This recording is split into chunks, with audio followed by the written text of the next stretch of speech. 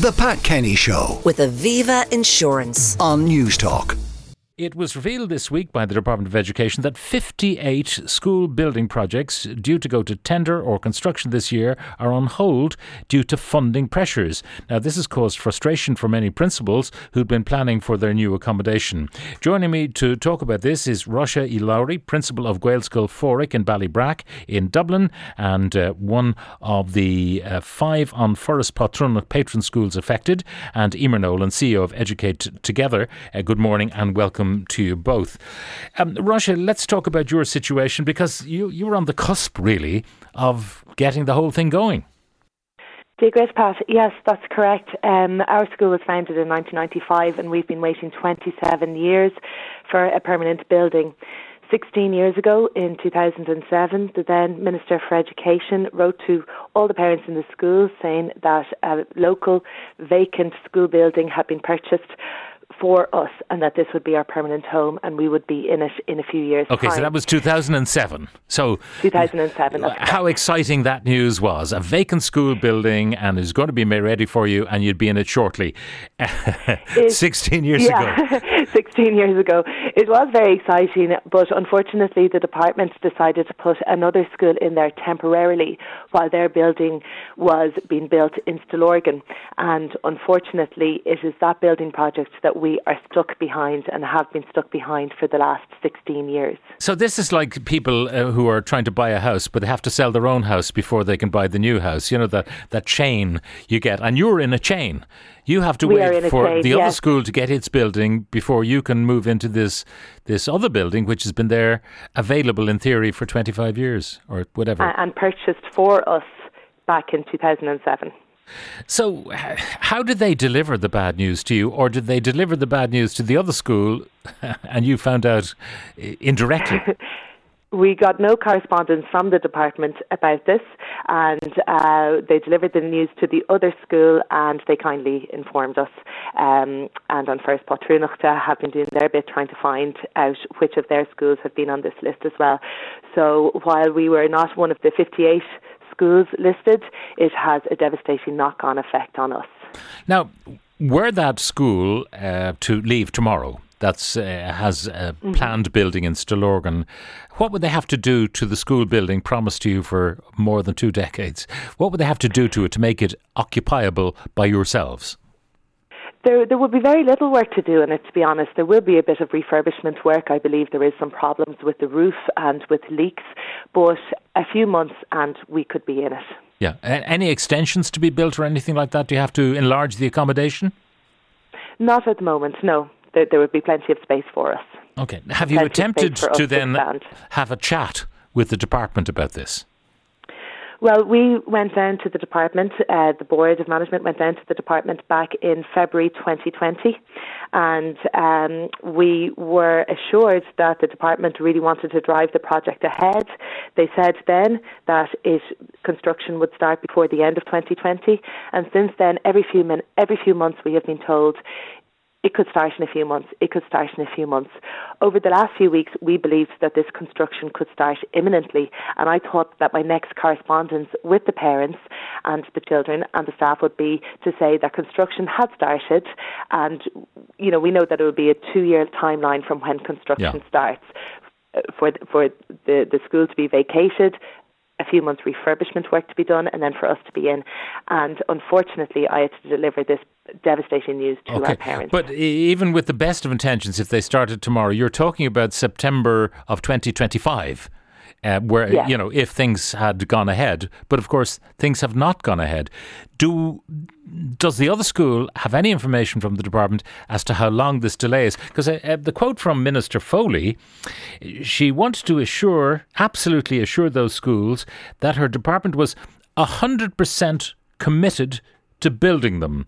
These schools will be delivered, she said. Now, I was looking to see, was there a year? In 2040. They will be delivered in 2040, I promise you. There was absolutely no timeline given to them at all. just that it was being put on hold. And they believed that construction was about to start imminently as well, and were planning for that. So it's impossible for two schools to plan when they don't know where they are going to be in the next few years. Now, at the moment, you are functioning as a school, so therefore you're somewhere. What kind of accommodation do you have? So our entire school is housed in prefabs. We have some newer prefabs, and then we have some very old prefabs that have been in situ since 2005 and 2007. We are on a very, very small site. We have no hall. We have a very small play area. We do our best with it, but it is very small and it's not sufficient. We put a huge, huge emphasis on physical health, but there are times, such as yesterday afternoon, when sports has to be cancelled because we don't have a sufficient indoor area to and even your outdoor area, you say, is a bit confined. You don't have a huge amount of space. No, we don't. We have 147 pupils in our school. For yard time, we have to divide it up into 2 yard times because the yard is not big enough to hold 147 pupils. This is crazy stuff. Absolutely crazy stuff. Well, I'm not sure that me giving out about the minister will help your case, but you're only the victims, if you like. The school that's the customer, if you like, is the other school. And I don't know what noises they are making. I'm sure they're making as much noise as they can to try to accelerate their project. Well, they were very shocked to get the letter this week saying that the project had been put on hold. They were waiting for it to start imminently and to plan for that. In a modern schooling system, a modern public service, you'd expect that there would be a website and that all the schools, you could track them, to see what stage they were at, whether they were at, in the imagination stage, the promise stage, the tendering stage, the construction stage, the occupation stage. You'd imagine just click on a website. Is there such a resource? Okay, Emer is going to come in on that. Emer, is there such a resource? There is indeed, and I suppose it's important to acknowledge that there have been improvements in the school building programme over the past few years. In Educate Together, we've opened more than 50 schools in the last 10 years, so we've seen this up close over quite some time. And there have been improvements, and what you described there is one of them. So you can go to the department website and you can see that there are more than 300 building projects on the go at any one time, and you can see them progress through the stages. And we've seen that happen in recent years in a much more planned and better way than they used to in the past. So we had delivery of 5 permanent buildings in the last 10 months. We've also seen improvements in sites being acquired for schools. So we've had 2 schools that didn't have a site for more than 20 years. Both of those sites have been purchased for them in the last year. So there are improvements, and there's the chronic issues which Róise has described so well there. So many schools, waiting and promises. But I just want to separate this particular issue from that chronic issue, because what's happened at the moment is the schools that are at either stage 2B or stage 3 of the buildings process, these are the schools that have waited longest. They're the schools that are ready to go. They're the schools that are biggest, because a lot these are kind of shovel ready and growing. They're developing schools, most of them, where numbers are increasing. The schools are having to cap the numbers every year, and that causes huge difficulty as a developing school. You want to offer the full subject range and grow. There's demand in the community for the schools. We've won one of the schools in question here. They've had more than 300 applications, and they can only offer 70 places for next year as it is. And that's while they're expecting the construction to start. So, these are the schools that are very much ready to go. And really, this pause, it's a false economy. They're saying we need to pause the programme because there isn't enough capital funding. But every single one of these schools is in temporary accommodation, which means the state is handing over money to landlords, to prefab companies. Every single day that these are delayed, it's costing money, as well as putting huge pressure on those school communities. Yeah. Now, the reason for pausing, 58, that's a lot of projects. Now, some of them may be small, having relatively low capital expenditure. Some of them may be absolutely enormous. Do we have a breakdown of what size the projects are and where the budgetary tightness comes in? Yeah, we don't actually even have the list. We've been trying to get the full list from the department. We know there are 6 Educate Together schools among the 58, but every single one of the 58, they're all urgent. They're all at the end of the process, and there's different challenges there. Róise described very well the challenge of the school that's been waiting for a long time. A lot of the temporary accommodation for those older schools is very, very poor. So, one of our schools is in a building that was built in the the 1800s.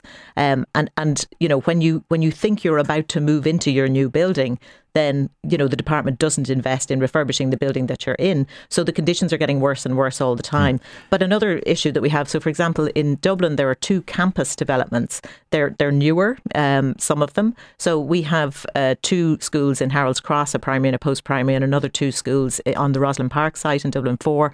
Now, these schools were opened in the department's own new schools programme to cater for growing population. And there's huge demand for the schools. They're oversubscribed. One of the primary schools has been open already for 8 years and has been waiting for this to go ahead. But the difficulty there is the sites are very limited. There's not much space for schools in Dublin. So those sites are kind of 5.5 acres, 6 acres, whereas usually a secondary school site alone would be 10 acres. Yeah. So they're already very squashed. They're in temporary accommodation on the site. On the Roslyn Park site, for example, there are already 680 students across the primary and post-primary in temporary accommodation. There will be 800 in September. If they don't start building now, they're going to run out of space. Are there empty institutional buildings that I know we're talking about putting refugees into those and all the rest of it, but are there places where, the state is owed money by the religious orders on foot of all the abuse that went on? Are there spaces there that can be purloined? Not anymore, I think. I think we're occupying most of them at this stage. A number of our schools would be in temporary accommodation in buildings that were vacated by other schools in the past. And sometimes the conditions there are fine and sometimes they aren't. Another thing to mention here is the children that are waiting for these buildings. All children and young people, all schools suffered through the COVID crisis, in terms of school closures, but then in terms of very difficult circumstances in which to go to school. Children in temporary accommodation suffered more. Rosh has described it there, not enough space, not enough outdoor space in some cases, no indoor sports facilities in others. Sometimes some children are in cramped conditions. After what these children have been through, we're talking about, projects that are ready to go. We're talking about relatively small amounts of money. It is about money, isn't it? It's not about, say, they have to redesign for air handling because of COVID and all that kind, which I would understand, and I would hope it's being done, by the way. Yes. If we're talking about ventilation and proper... And it is. And the new buildings, when they arrive, they're fantastic. These schools won't know themselves when they do get their buildings. But as I say, the plans are there.